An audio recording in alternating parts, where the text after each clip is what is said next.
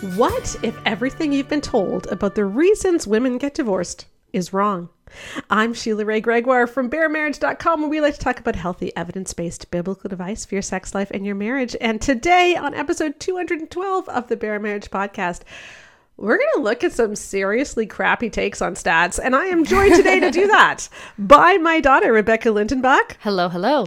And here's what I want to tackle. Are you ready? Yes. Okay, there has been an uptick, and I don't know why. I don't know what's going on, but there has been an uptick on social media and on other podcasts of people using two different stats. Okay, one saying that women initiate 70% of divorces, which is true. All right. Lots of studies have shown that. And the biggest reason that women initiate those divorces, 75% of women say it's lack of commitment. And people are saying that, see, this proves that women are getting divorced for no reason. Yeah, which, as we will show you, is really, honestly, like gold stars to everyone for being able to misrepresent the story as well as you did. Like, I almost feel like that gets an accolade. Like, what, like a Darwin Award, but for stats? Yeah. Like something like that? Like, how does this even pass the smell test? Okay. Yeah. Because so what they're saying is, hey, look at all of these women who get divorced for no reason. Women are selfish. Women are terrible. Women are leaving perfectly good men. The big crisis in the world is caused by women because they're getting divorced because of lack of commitment. Exactly. So guess what we did, people? We looked at the study. Yeah. Which does seem to just be a really out there idea. Like that's really new thinking, guys. Yes. Like to actually read the study. Reading the study that you're going to quote. But that's what we did. Because this whole stat sounded so strange to me, the way that people were interpreting it. So this stat came from a 2013 study. That's a matched pair study. It's a really cool study. Seriously, you should look it up. The link for it will be in the show notes. But it was a matched pair design, which means that they actually got to talk to both people of the divorced couple. And they would link them in some way so they could say, hey, so spouse A says this, but spouse B says that.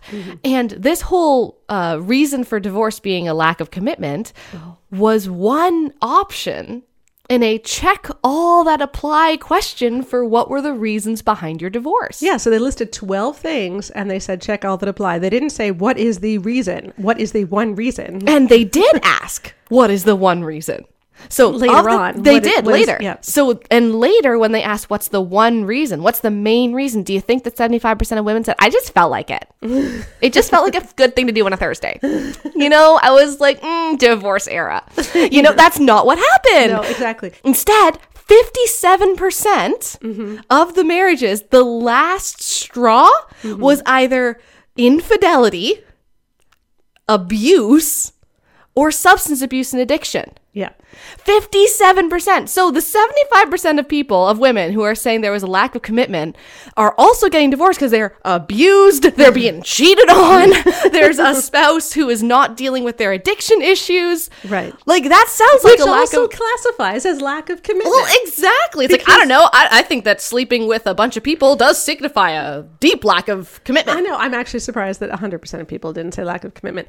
But, you know, I just want to do a plug for matched pair surveys. Oh, yes. Before we get into more of the detail on this particular study, there's another study that is coming up that we are doing for our marriage book. We have ethics approval from Queen's University. And my husband, Dr. Keith Gregoire, is doing it with us. And we will have the link to that study because we need both people in the couple to take the survey. So we're going to put the link in the podcast notes. I think the study is going to be ready by the time this podcast comes Hopefully. out. If not, it probably will be next week. But there will also be a link to the email list where you can sign up. And if you are on our email list, you are going to get notified. So, oh, trust me, I'm going to let you know.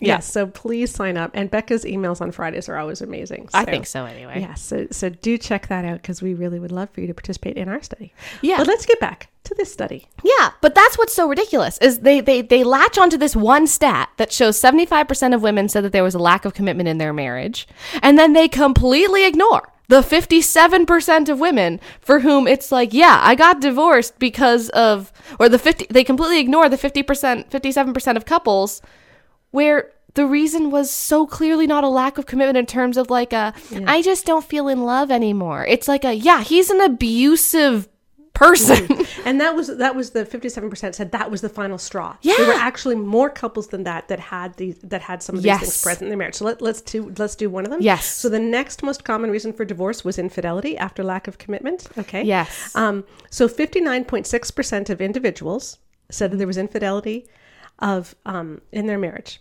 Okay. And that ended up being what, like 88% of the marriages overall? Yeah, 88% of couples, there was infidelity by at least one of the people. Yeah. Okay. So 60% of them admitted that there was infidelity by one or the other, and 88% of couples. And here's why those numbers are different. Okay. Yeah. And only 31.3% of couples where there was infidelity did both people say, yeah, there's infidelity. Yeah. So what you're seeing here is like, it's the average, right? So in a lot of couples, she's saying, yeah, he cheated on me. And he's like, no, I don't think the infidelity had anything to do with it. Yeah. And so you're going to have like, and vice versa, right? Like where he might say, yeah, there was infidelity on my part or on hers, and she doesn't mention it on her side. So you're going to see that the individual numbers can be a lot lower, because for every one couple, there's two people. Right, exactly. But, and we did know, and this study also found that men were more likely to cheat. Yep. Okay. So that is a lack of commitment. And seriously, when people say, yeah, women are getting divorced for lack of commitment, did nobody say, but that answer wasn't my lack of commitment. It was just lack of commitment in general. Yeah. So I don't know why people thought that they could say, oh yeah, women are just getting divorced because they're not committed to their marriage. But we dealt with this at the Nancy Pearcey podcast too, right? Where what often happens in very fundamentalist religious spaces is people look at science or stats until they find something that matches their idea of how the world should work. Not how it does work, but how it should work. And they latch onto it and they don't read any further context, right? I mean, even Emerson Eggerichs quotes John Gottman in his book Love and Respect, even though if you actually read John Gottman, he has a whole section about how if you have a gender hierarchy marriage, you're doomed, pretty much. Yes. Like, so this is a really common thing where people will latch onto one very sexy sounding stat that says what they want it to say, and they don't actually look at the data. And this is actually especially why it's so important to read the original study. One of the critiques we had of Nancy Pearcey, and we did that podcast last month, where we were asking the question, do complementarians really have better marriages, which is what she had been claiming in her new book, The Toxic War on Masculinity. And our critique was she got the vast majority of her statistics from newspaper articles. She didn't look at the actual stat. And this idea that 75% of women divorce because of lack of commitment is all over the internet. Yes. You can find it everywhere. But if you trace it back, you will find it's traced back to this study, which if you read the study, you will come to completely different conclusions. So lack of commitment, then infidelity. Then we also had another big one with substance abuse. Yeah, that was really big. That was 35% of couples. Yeah, 35% of couples said that it was a major contributing factor, and it was mentioned by at least one partner in 50% of marriages.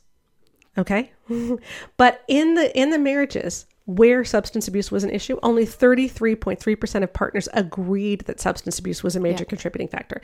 So if she said it was his alcoholism, he only had a 33.3% chance of agreeing. Here's how they concluded it.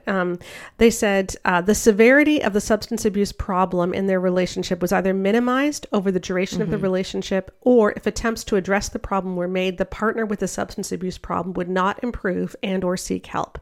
After several attempts to address the problem, the relationship finally ended. So once again, it's not a lack of commitment, even when there's addiction issues or abuse or substance abuse issues. This is not a commitment issue. This is an issue of the spouse who is not experiencing the substance addiction, is trying to get their spouse to fix this. But if you have kids in the mix, or even you, like, I'm sorry, but substance abuse is really dangerous, especially if you're into, like, you know, drugs that are like not legal. Yeah. You can have people, like, I have had friends where drug dealers have threatened their family because they owe money. Like, that is not something you mess with. That's not a commitment issue. No, that's a safety issue. And it just isn't okay.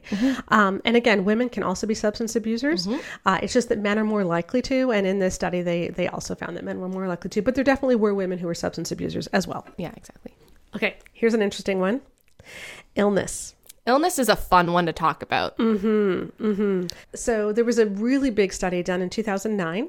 Yeah, Journal of Cancer, right? Yeah, Journal of Cancer. And what they were looking at is what happened to marriages when one spouse was diagnosed with a life-altering or life-threatening disease. Things like multiple sclerosis, brain tumors, some sort of cancer. Yeah. that was really serious. So what happened to spouses? And I'm just going to read to you part of their abstract, their conclusion, okay? There was, however, a greater than 6-fold increase in risk after diagnosis when the affected spouse was the woman. 20.8% versus 2.9%. So let's think about what that's saying. Yeah. In 21% of marriages where the wife is diagnosed with a life-altering condition, her husband leaves her. Yep. That's whereas only 3% of men have that same experience. Right. So 1/5 of men will leave their wives when they are diagnosed with a life-threatening illness versus just 3% of women of wives that will leave their husbands. That is huge. So to say that women are the ones with the lack of commitment. Yeah, statistically speaking, on a general population level, it is just ridiculous. When you consider that we know from multiple studies that life-threatening domestic abuse is much more likely to be instigated by men than by women. The amount of murders that happen between partners is overwhelmingly. Yeah, so let's get to abuse in just a second. I just want to read the final sorry. thing here, okay? So this is the final thing in their abstract. Was female gender was found to be the strongest predictor of separation or divorce in each cohort. Yeah, like no matter what the diagnosis was, no matter what was going on, if you were a woman, that was the highest predictor that you'd be left. Yeah. Okay, so also in this big study, from the 75% that they are always quoting, yes, abuse was an issue in about a quarter of marriages. Yep. All right. And and multiple studies have also found, and I've got some links to these. I'm probably going to write an article about it on the blog, maybe tomorrow. Because we're not going to mention all the studies that we looked up in this podcast. Yeah. But multiple studies have found that women are actually more likely to initiate divorce and get divorced if they are being abused. Yeah. And that's really cool because we've had this idea. I know that a study out of Queens was looking at this because we have this idea in society that women who are abused are actually less likely to get divorced. And so when we see women who get divorced, because they're so beaten down, they don't feel like they have options. They don't have options. And what this has found is that actually, no, women who are abused are divorcing at a much higher rate than the general population, which is, first of all, excellent news. We should all be really happy to hear that. But it also means that because we want people who are abused to get to safety. Absolutely. Yes. Yeah. We don't want people to be trapped in abuse. But it also means that this misguided notion that women who get divorced are able to get divorced, so therefore they can't have been abused, is wrong. Because I think that's what often happens, right? We say, well, if you're getting divorced, was the abuse really even that bad if you could leave? It's like, oh my gosh, that's so toxic. Yeah, like that's such a toxic mindset. And I'm glad that now we have the stats to show that no, that is a toxic mindset because women who are abused are able to leave. It's just risky, it's scary, it's hard, it's terrible, but they are leaving. So when you see someone's gotten divorced, don't just immediately assume what it was about. Because, the study is finding there's so many reasons. Yeah. And another interesting thing about this study, so they asked, what are all the reasons? Okay. A lot of the reasons were super important, like super serious. And when you ask couples what the final straw was, you're looking at like 57% of marriages. It's like super serious things. And those super serious things are also present in even more marriages. It's just that they didn't name it as the final straw. Okay. Yeah. So this is bad, people. Yes. All right. So it's bad in the sense that when people get divorced, it's for bad stuff. That's actually good in the sense that we're not seeing a ton of divorces for really frivolous reasons. Okay. Another thing just to hone into with this study is when they asked people, hey, who should have worked harder on your marriage? People were like twice as likely to say that the husband should have worked harder than to say the wife should have worked harder. And the majority of respondents agreed that the wife worked hard enough on the marriage. They did not agree the husband did. Yeah. So in this same study that they are saying, look at all these women leaving men for no reason, these uppity women, the men are like, yeah, no, she had a reason. I should have worked harder. The men are actually agreeing. So here's the thought, people. Read the study. But that makes me do the thinky think and that makes my brain hurt. Yeah. No, I'm being a little snarky. But it is funny. It's such a good example of why you shouldn't trust stats that you just see online. Like, I know we do a lot of stats online, but I hope that you can always kind of track it back. Yeah. Okay. So that's the one big stat problem that people have had with this, with this is that that 75% lack of commitment, the way and it's like, you know what? Maybe women are just lacking commitment after they've been cheated on and abused and had to deal with substance abuse issues. Maybe they do lack some commitment after that. And I'm like, yeah, me too, girl. Like, that seems like a pretty natural consequence. But this one I find really funny too. Okay, so this is misused stat number 2. Are you ready?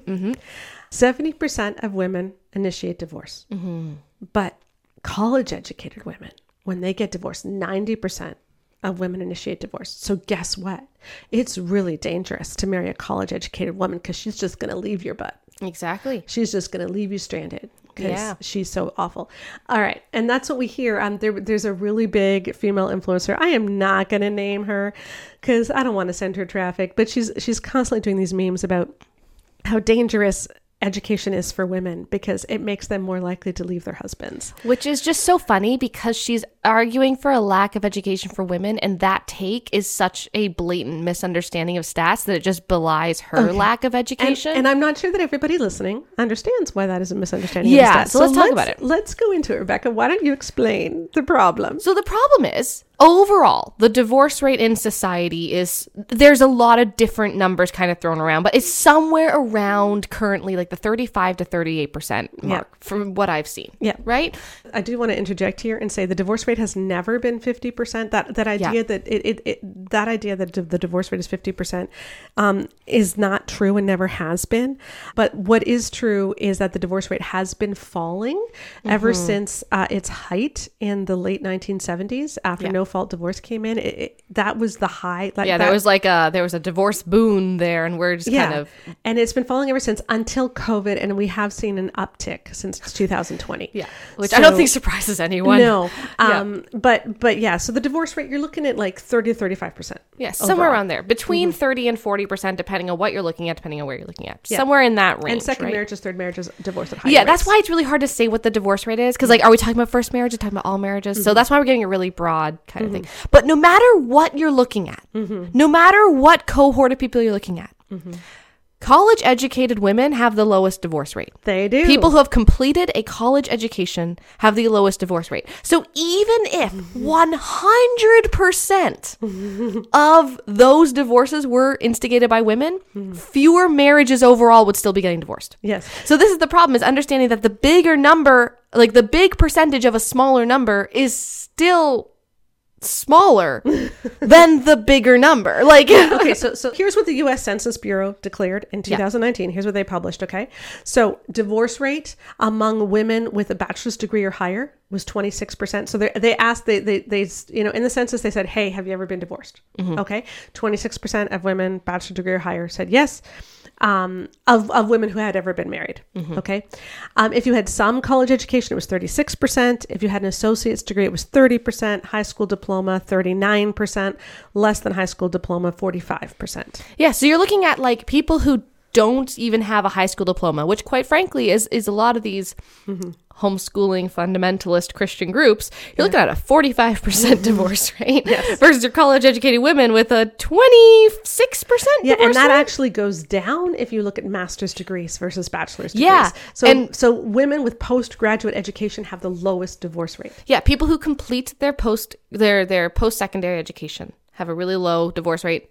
More degrees after that, lower and lower. Yeah. And this is what is funny is, yes, so more proportionately women within that group may be filing for divorce, but there's still going to be fewer divorces overall. Well, of the people who file for divorce, it's more likely to be women in that That's group. what I mean. Yeah, proportionately, more women might be filing for divorce within that subgroup, but the subgroup is already smaller. Yeah. So if people are already getting divorced, okay, so this is it's not looking at what percentage of women are going to get divorced, 90%. No. The 90% only applies to college educated women who are getting divorced. 90% of those divorces are initiated by women. Okay. Among people overall who are getting divorced, 70% are initiated by women. So it's more likely to be initiated by a woman if you're getting divorced, if you're college educated. That does not mean that college educated women are more likely to divorce you. Yeah, it's still less likely to happen overall. Like, you are less likely to get divorced overall if you marry a college educated woman. Right. What it does mean, though, is that college educated women are less likely to put up with crap. Yeah, and I think that's what they found. And because they have the ability to get a job, they're more likely to leave when something bad happens. And that's what multiple studies have found, is that college education, first of all, means that your marriage will tend to be more stable, but it also means that when it isn't, And when there's violence involved, she gets out faster. And that's what I think is so horrifying. It's this question not of like, oh, are too many women divorcing who are educated? And I think there's less of that question. There's more of are the other groups artificially deflated in their numbers, right? Like how many of those women who don't even have a high school diploma aren't divorcing because they don't have a choice? Like how many of them are like, I don't know where me and my kids are going to live. I don't know how we're going to support ourselves, especially with the cost of living getting so high, right? Like how much of this is not about, you know, women just, oh, well, fewer women want to leave their husbands as much as fewer women can leave their husbands. And would the divorce rate actually be higher if those women had economic opportunities? Well, because so many studies have found that employment and education are very protective against long-term abusive relationships. Exactly. Okay, so another funny thing is people will often say that college-educated women don't get married. Actually, the cohort of women who are the most likely to get married and then have a child and then stay married are college educated women. The people who are the most likely to only ever cohabit and to have kids outside of marriage are your non-college educated women. And so it's kind of ironic that the people who are the most gung-ho about making sure that people get married and don't live together and have kids after marriage, all this stuff, are also like, don't educate your women. You're shooting yourself in the foot, bud. Like you're making it less likely. Educated women get married and stay married at high, and we're actually seeing a real marriage gap where the upper classes are still getting married and the lower classes are not. Which it's actually really a problem for all kinds of a host of other reasons, which we're not going to get into in this podcast. But just suffice it to say that all of these people who are claiming that college educated women are just dumping men left, right, and center, again, have not read the actual studies. Well, and it's the same kind of statistical misunderstanding that Emerson Eggerichs did, right? Like the whole idea of like 85% of stonewallers are men, therefore 85% of men stonewall. It's a similar level of misunderstanding stats. Like, well, 90% of college educated women divorce their husband, who get divorced are the ones who initiate divorce. Wow, women must be initiating divorce so much often. No, because the number is smaller. Like it's just, these are all very simple statistical oversights that, you know, with statistics education, not even a serious one. Like I think grade 12 common stats. Sense. Just some common sense too. Well, and no, I don't think this is just common sense. Stats are complicated, and I do want to say we have a lot of people listening who find stats complicated too. And I want to say I see you, I hear you, but I just think a lot of this, I just find it funny that the people who are like don't educate women are also showing that they're not educated. But you know what? I wonder if the reason they're saying don't educate women is because they're trying to create marriages which give men so much hierarchy and power, and educated women don't put up with that. And so if your view of marriage requires women to defer to men, absolutely, and to have a marriage where men get the final say in everything and where men can basically do whatever they want and women must put up with it, then you want women not to be educated. And I think that's really what's going on. Okay, so that's the overall picture of these actual studies. And to throw some more, just a few more data points in on it, you know, how do we know that divorce isn't happening for no reason, and that often women were the ones who were treated worse in the marriage? A couple more data points other than the ones we've already showed you. First of all, women tend to be happier post-divorce than men are. Women are less likely to report that they regret their divorce than men are. And women are less likely to remarry because they're happier being single and they don't want to go through that again. I think the big things you can look at if we separate people into three categories, right? Happy marriage and married, unhappy marriage and married, and then divorced. The differences between the two genders is really striking here, and it shows a difference. So we're even with happy marriages, married, right? Both people, that's the peak happiness. When you look at studies, like the happiest people, the best long-term health outcomes, the best long-term financial stability, like mental health outcomes, everything. A lot of outcomes. Happy marriages that stay married. But that's not really rocket science. It's like, why would you sabotage a great marriage? Like when you're in a good marriage that you find like happiness in, you do really great. The next one's totally different, though. The next two are totally swapped. If you are in an unhappy marriage, that's still better for men than being divorced. Right? So the men are still experiencing the long-term health benefits. They have longer life expectancy. They have better financial stability, all sorts of things, all sorts of different things. Women don't. Yeah. There's been a study that found that, women in bad marriages actually have worse health outcomes. Mm-hmm. And so the benefits for men are just kind of across the board for marriage. Like, as long as you're married, you do better. Yeah. For women, it's only if you're in a good marriage. Mm-hmm. So for women, the happiness goes married and happy, then divorced, and then married and unhappy in terms of health outcomes, in terms of happiness, all these different things. For men, it's not like that. It's married and happy, married and unhappy, and then bottom of the barrel is divorced. Yeah. So yeah, men are way more likely to remarry. Men have the positive health outcomes even if they're in a bad marriage. And why? It's like those happy marriages where both people are doing well. Mm-hmm. You're feeding into each other. It's like that silly thing from Friends that I've quoted before, right? Joey's wedding speech for Monica and Chandler, like, as we have and receive, to share and give, and in the having of the sharing, we shall receive as we so give. Right? Like that kind of reciprocity, the silly we build into each other. We take and we give kind of thing is happening. Mm-hmm. But in these unhappy marriages, what's happening is he is being a vampire for her. Mm-hmm. So she's losing the health benefits and he's gaining them. Yeah. This is not an equal relationship. Mm-hmm. And so when they get divorced, it's also not equal. She does better, he does worse. Yeah.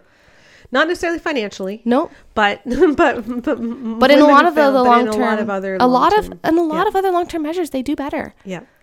And so if we're looking at, hey, why are women divorcing and what are the reasons? That's what it is. So, okay. So next time you hear someone say, hey, women are divorcing for no reason, mm-hmm. And women are being so mean and women are terrible to men and women are fickle, just remember that no, the majority of divorces are happening for, as Gretchen Baskerville, author of The Life-Saving Divorce, has said, she's been a frequent guest on this podcast and we really appreciate her work. The majority of divorces are for life-saving reasons. Mm-hmm. They're for, because something really destructive is happening. Okay. Mm-hmm. Now let's talk about the others. Yeah. Because I think that's where most people, a lot of people listening to this podcast are in abusive places and are in those. Yeah. Those or have escaped them. And we appreciate you and we see you.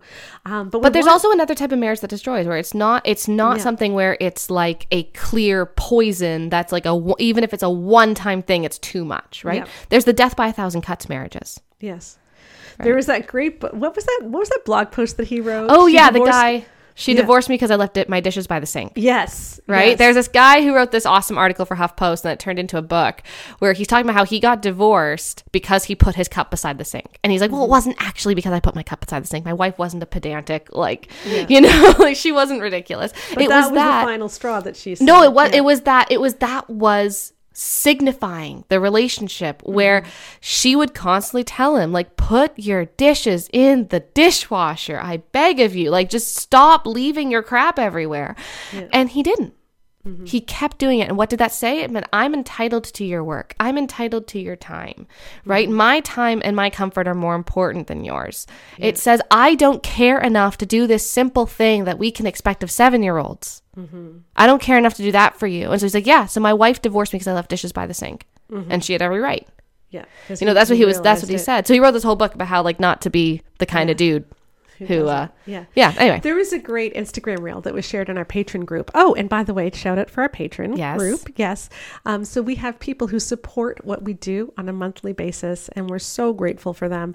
They give between $5 and some even $100 a month, just to give us some fun so that we can keep doing this. But more importantly, that we can keep doing our research, like this new study that's coming, the new book that's coming out. So we appreciate them. They get access to a Facebook group, an awesome Facebook group, to our unfiltered podcast, to what's going on behind the scenes. They got some extra interviews with Nagma Panahi last week. And we're starting a book club for Jill Duggar's book. Jill Duggar, what's her name? Dillard yes. Book. We're doing that soon. Yes, counting the cost. Mm-hmm. So, so our patron group's amazing, and you can join that too and be part of this movement as we do try to change the conversation about sex and marriage in the evangelical church. But in that page, and we will put a link to that, in the podcast notes.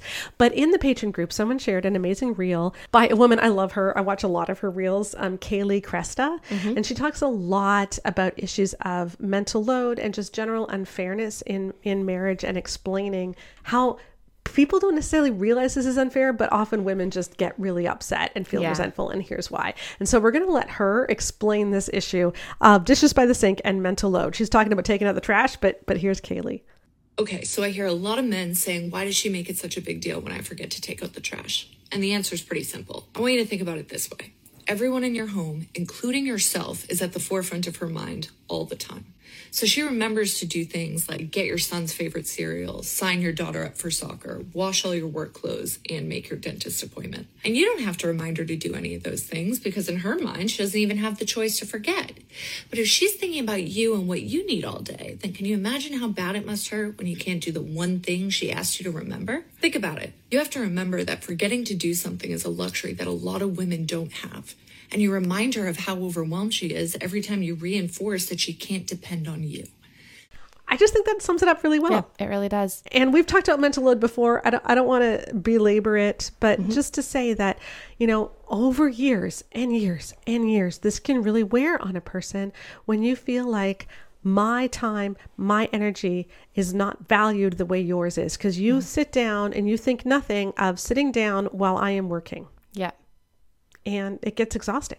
And I find what often happens is, and this is maybe more what I want to talk about in the rest of this podcast, is how we can avoid this situation. Yeah, because we don't want to necessarily talk about, like, if you're in one of the marriages, like the 57% of marriages where the final straw is infidelity or abuse or substance abuse, we're like, yeah, girl, like, get out. Like, yeah, like, that's not something where we're like, how can we fix this marriage? I'm like, that's not really my priority, I'm going to be honest. Yeah. I think those are really big deals that you should be talking to someone who can have your safety in mind and, maybe someone who's licensed and trained in these kinds of things.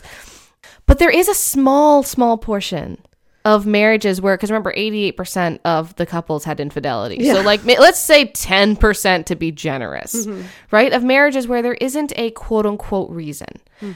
I don't necessarily agree with that because I think that long-term, like this, we know from studies that this kind of thing literally sucks years off of women's life. Yeah, when you're bearing all the mental and emotional when labor. You're constantly feeling like you're not heard, you're not seen, these kinds of things. It actually does have genuine long-term health repercussions on women in particular. And why on women?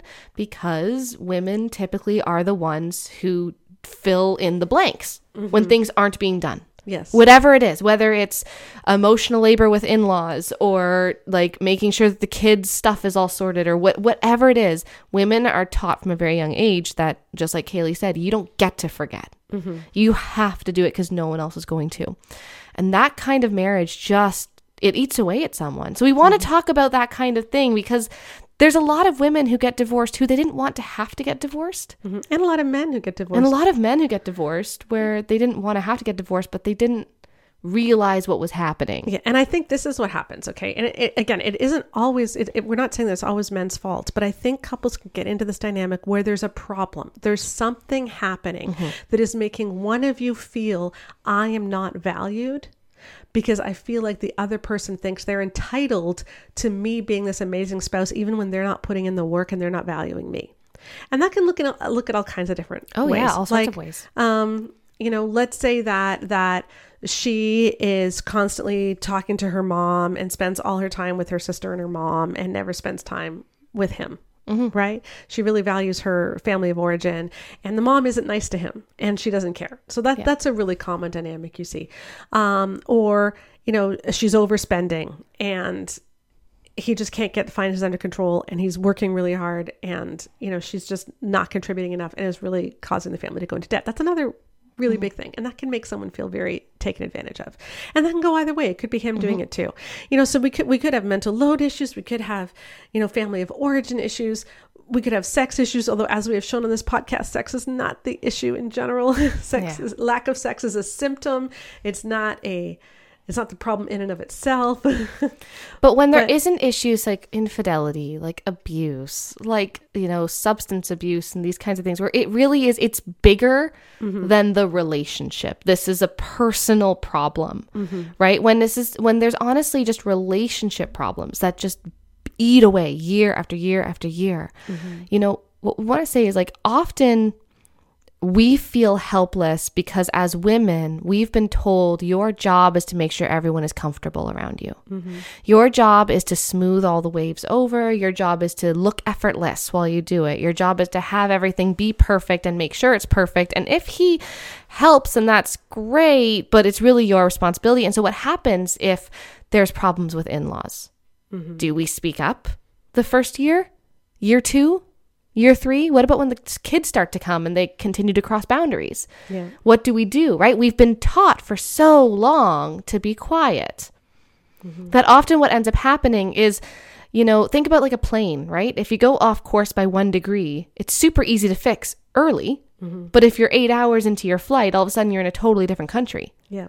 This is what I get from looking at a lot of these studies is that if you course correct earlier, it's easier. Yes. So if you have that option, please do. Yes, please, please, Please do. I remember when we were in university, we talked about marriage counseling, and it's in a textbook.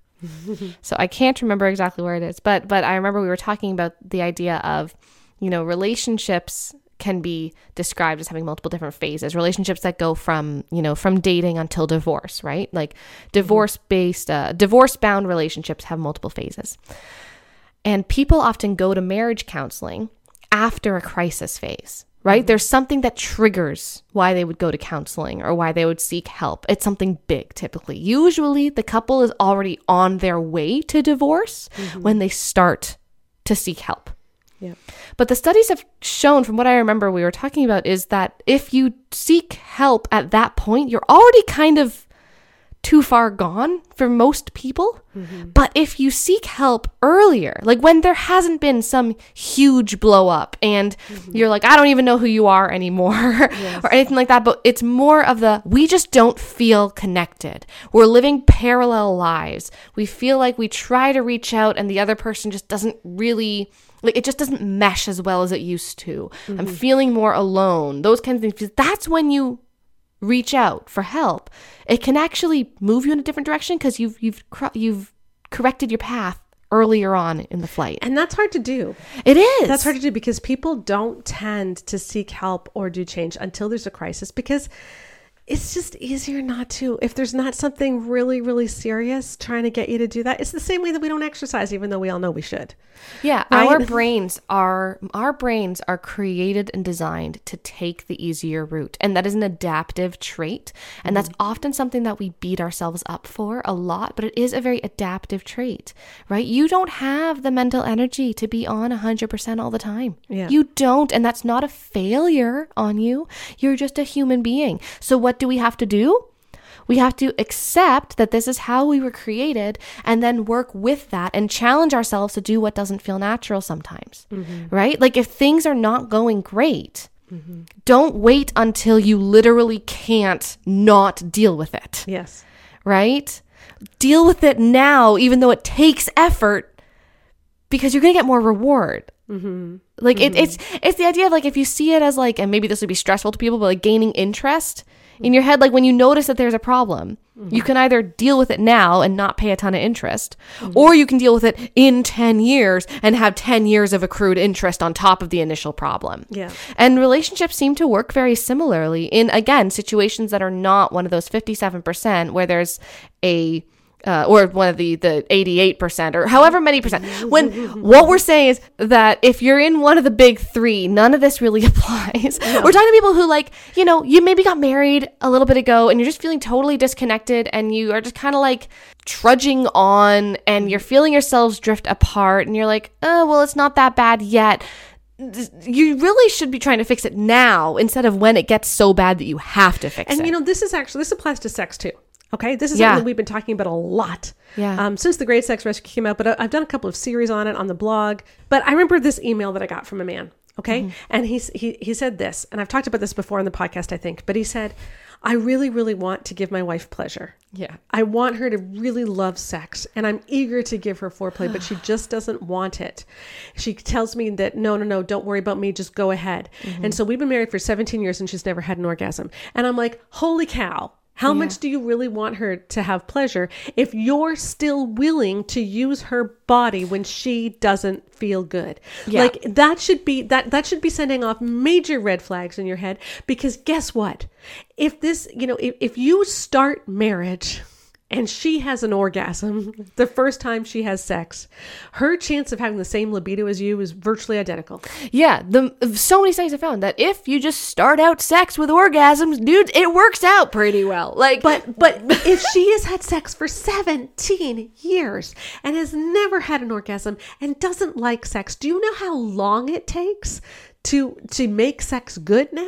Yeah, and we don't say that to discourage people from trying. That's not what we're saying. What we're saying is there has to be an acknowledgement here. Like, we're not saying that if it's been 17 years, it's too late. That's not what we're saying. Please check out our orgasm course. Yes. Please. I will put the link in the podcast We have heard so many stories, and there's also just genuine evidence from other studies that show that anorgasmia absolutely can be, rectified. But it's harder when it's been 17 years. Is. And this is what we're trying to tell you people is like, if something is not working, address it early. Yeah. Address it early. That's, the first few years of your marriage, that's when you need to be addressing some of these things as much as possible. Sweat the small stuff. Yes. Seriously, sweat the small stuff, because the small stuff adds up. And I do want to address that, because I know that a lot of women, a lot of marriages break apart because of, and I quote unquote, like there's without a reason, quote unquote. And I'm saying that but that idea where it's like, it's just that it's been 25 years of feeling used and misunderstood and taken advantage of, and married to someone with extreme entitlement, and you're working yourself how many women have we all known who have been up doing housework and chores for hours while their husbands are just doing their own thing? And there are a lot of marriages where that's the reason why there's divorce. And I think it can be tempting in a lot of Christian circles to say, oh, well, because it wasn't one of the big reasons, therefore she just wasn't committed, it wasn't a valid. No. Death by 1,000 cuts is still a death. Like, I want to say that. Like, we're talking about the difference between with the issues, like your spouse cheats on you, or there's abuse, or there's a long-term substance addiction that they're just not dealing with, like these kinds of things that are just horrible to go through. Those are kind of like your out of the blue brain tumor diagnoses. And then there's other things where it's like maybe a preventable lung cancer, but once you've got the lung cancer, it's still lung cancer. I'm just trying to explain how I don't want this to become a podcast where people say, oh, well, you didn't get divorced for the right reasons. What we're talking about here is what's preventable and what's not really in the same way. But preventable doesn't mean that, well, you should just have to live with it. We still treat the lung cancer, guys. So we're not trying to make a policy or anything on when you're allowed to divorce. That's not what this podcast is about. But you know what? We just don't want people miserable. Okay. Well, and I think that a lot of people miserable, and marriage is good for you. Yeah. Like when you're in a good marriage, it's good for you. Like there's so many benefits. Our survey found that. Multiple surveys have found that. The Harvard longitudinal study has found this. Like marriage, when it's good, is so positive, and we want that for people. And I just know from talking to couples, from witnessing couples, from our survey data, from our focus groups, that a lot of times it's like it is that death by 1,000 cuts, because you let small things go in those first years of marriage, and you can handle it in the first year of marriage. You can handle it when she doesn't do any housework, or when he's getting you into debt, or when he's always over at his mom's house and isn't spending any time with the kids. Like you can handle it for a while. You can't handle it for 25 years. Yeah. There's a point where you're going to break. And so what we're trying to say is break at year one, or don't even have to break. Yeah. Just make an issue out of it early. Like think to yourself, is this something I can do for 35 years? Or 50, like if you're 25 years old and you're married and your spouse is spending their weekends out with friends or their nuclear family and not spending it with you, and they're doing this regularly, ask yourself, can I put up with this for 55 years? Average life expectancy, 80 years old. So can I put up with this for 55 years? And if the answer is no, then you've got to do something about it now, because you may be able to handle it for a couple of years, but eventually you're going to crack. And so do something about it before you crack, because it'll get worse and worse.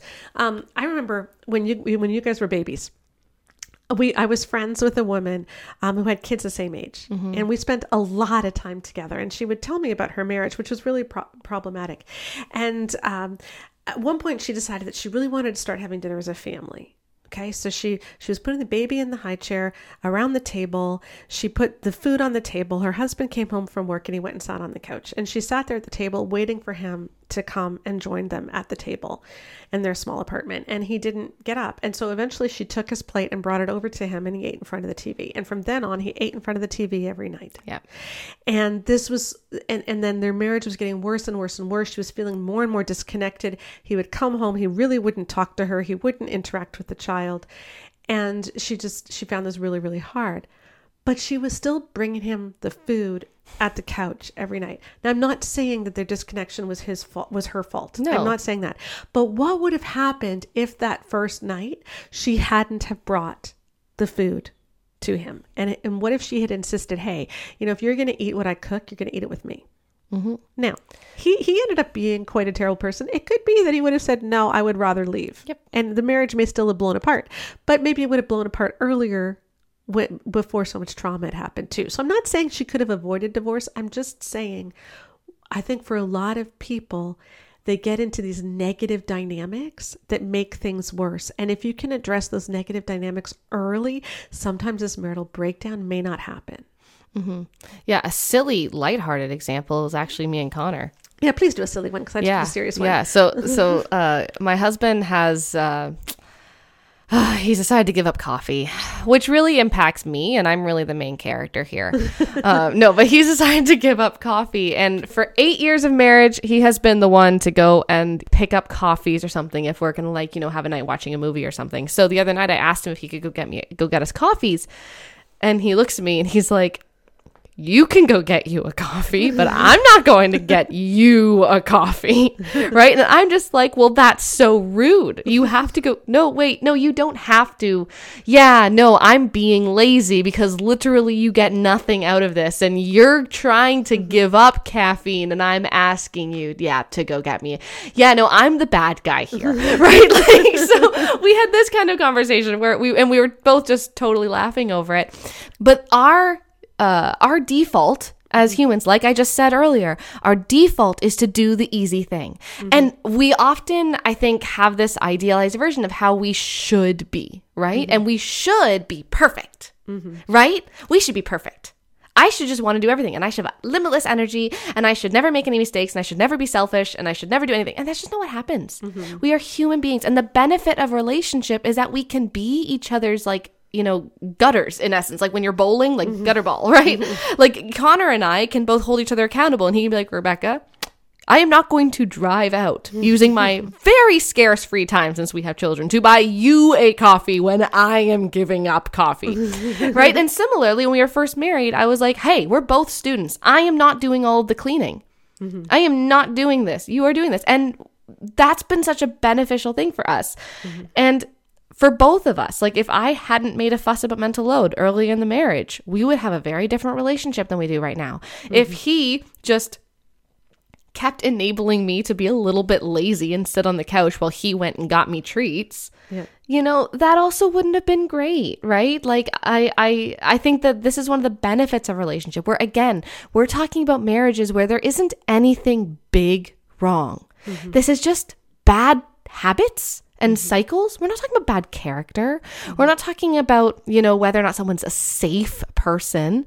We're talking about just these situations where we can get into ruts because we forget that we're supposed to be iron sharpening iron, and we're not supposed to bend over backwards to make someone feel comfortable and happy, but we're supposed to actually just be healthy people.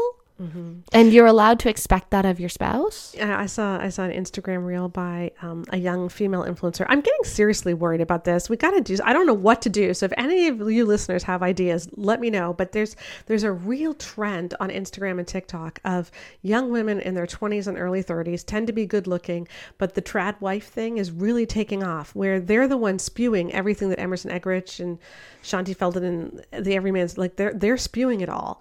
And there's a real growing movement of this, and I don't know how to, we got to do something. But anyway, this woman was saying how she just loves submitting to her husband. She loves being a stay-at-home mom. She loves making him food and doing the housework while he sits there relaxing. And I thought, okay, you can sustain that now. I would love to know what you're thinking when you're 55 years old. Well, and that's exactly it. Because when you look at the stats, they're really happy for like 7, 8, 9, 10 years. Yeah, but you can't sustain that long term. And if you are working while he is relaxing, what you're really saying is your time is more valuable than mine. Mm-hmm. So you should be able to relax because you're the man while I do all of this work for you. And this can apply in multiple areas of your life, right? Like, and it isn't always a gender thing. If she is spending too much money, then her lifestyle is more important than my time and then my stress. So it's okay for her to add to the amount of work I have to do and to the amount of stress I have, because that's the way that she's saying. And when this goes on over and over and over again, you can sustain it for a little bit, but you can't sustain it long term. Yeah. And that's why we need to make issues of these things early and figure them out early. Yeah. And please with sex, do that. Read The Good Guy's Guide to Great Sex, Good Girl's Guide to Great Sex, figure out how the sexual response cycle works, read The Great Sex Rescue. Like I said, we have an orgasm course, we have a boost your libido course, but it's so much harder to fix a sex life where there's been selfishness, where there's been obligation, where there's been no mutual pleasure, like 15, 25 years down the road, than it is to fix it at 6 months. Can I say something that might be a little bit like, people, I don't know if people would like this or not, but I'm curious to know what people think. Yeah. I honestly wonder how much of this would be easier if we stopped putting it in marriage terms, because so much of that is so loaded based on a lot of this, like it's so tied into gender roles. And we actually started treating our marriages more, hear me out. Okay. More like roommates. Okay, because I know that's like the whole like you're married, you're not roommates, right? And it's like, but the thing is, there's some benefits to roommate agreements. Connor and I very much feel like roommates to a certain, like in our day-to-day life, because there's this level of you both have to contribute to the house. You're both living in each other's space instead of it being one of your space that the other person is infringing upon, right? It's like it's a shared communal living situation. When you were roommates, you were either clean or you were kicked out, typically. Yeah. Right? Yeah, for those of us who had roommates, we all had that conversation with like that one roommate who never did any chores. You've just been getting along so well with Jordan lately. You've been getting along, you and Jordan vibe so well. Have you ever thought about, like, because we were thinking about maybe, like, I don't know if we can, I don't know, like, we were thinking maybe we get a smaller apartment, but we don't want to make you just not have anywhere to go. It's like, what if you moved in with Jordan and then we moved into a different apartment where you weren't? like everybody had that one roommate, right? Or maybe you were that one maybe roommate. you were that roommate, But when you were roommates, you were like, yeah, the bathroom needs to get cleaned, the floor needs to get mopped, let's have like and that's list. Legit the conversation that Connor and I had our first year of marriage was he cleaned in his bedroom was always messy, 'cause I'm a messy person too, we're both messy, it's fine, but like, I was like, but he cleaned the sink and the toilet at his roommate house, so let's do it in the marriage too, right? Like I honestly wonder if like the idea that you're not roommates just means you have to have sex, but if you're not actually living up to the standard of roommate, like maybe we need to work on that too, right? Because like the idea of like, you're making someone's life harder, right, in different ways. If you're a roommate making someone's life harder, you get kicked out. That's not a good roommate. Be a good roommate, guys. Yeah, like in shared space, you're not allowed to leave your stuff around the shared space. Or there's lots of stuff that we would talk about as roommates. I feel like I just feel like maybe we do need to just figure out how to be good roommates first, and then we can, like, that's the basis. That's the basic, like bars on the floor level where it's like just be good enough to be their roommate. But Leo Tolstoy opened the book Anna Karenina with a famous line. Yes. Right? Happy families are all alike, but every unhappy family is unhappy in its own way. Yeah. And that is actually really true. Happy families all have very similar things, right? Like, they treat each other well, they respect each other, they're partners, et cetera, et cetera.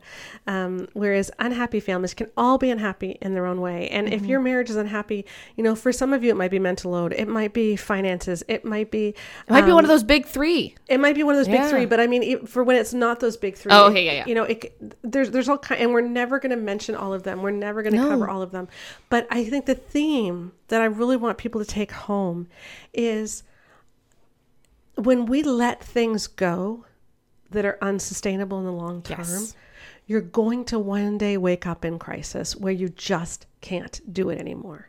Yeah. Because when you're young, you have optimism and you have so much energy. You often have better health. You have more time. It doesn't seem like it, but you actually have more time until children come, and then you don't. Yeah. But Then you have no time. You have negative time. But like you can sustain things when you're young much easier than you can once you're in your 40s, 50s, and 60s. So deal with it in your 20s and 30s. For whatever reason, things aren't working. Deal with it early, and then you're less likely to find yourself in a place where you're saying, you know what, if we got divorced, my life would actually be better. Yeah. Because for a lot of people, that's actually true. That is objectively true. Yep. If you get divorced, your life is better. How sad is that? And so if it's possible to have a different ending to your story, and for many people it is, if they deal with these things early, you know, whatever that thing may be, then maybe you won't end up like one of these statistics. And so it takes work to deal with things early. It means that things are going to be rocky. You've got to rock the boat. You've got to say, hey, this isn't okay with me. But it's also such a great way to learn how to grow as well. Like both Connor and I have gotten so much better at confrontation, both in handling it, but also doing it well because we've actually done it. Yeah. Like, So please, so those are the two big takeaways from this podcast. First of all, before you quote a stat, read the study, or you're going to look like an idiot. Please. And we will laugh at you. Please read the study.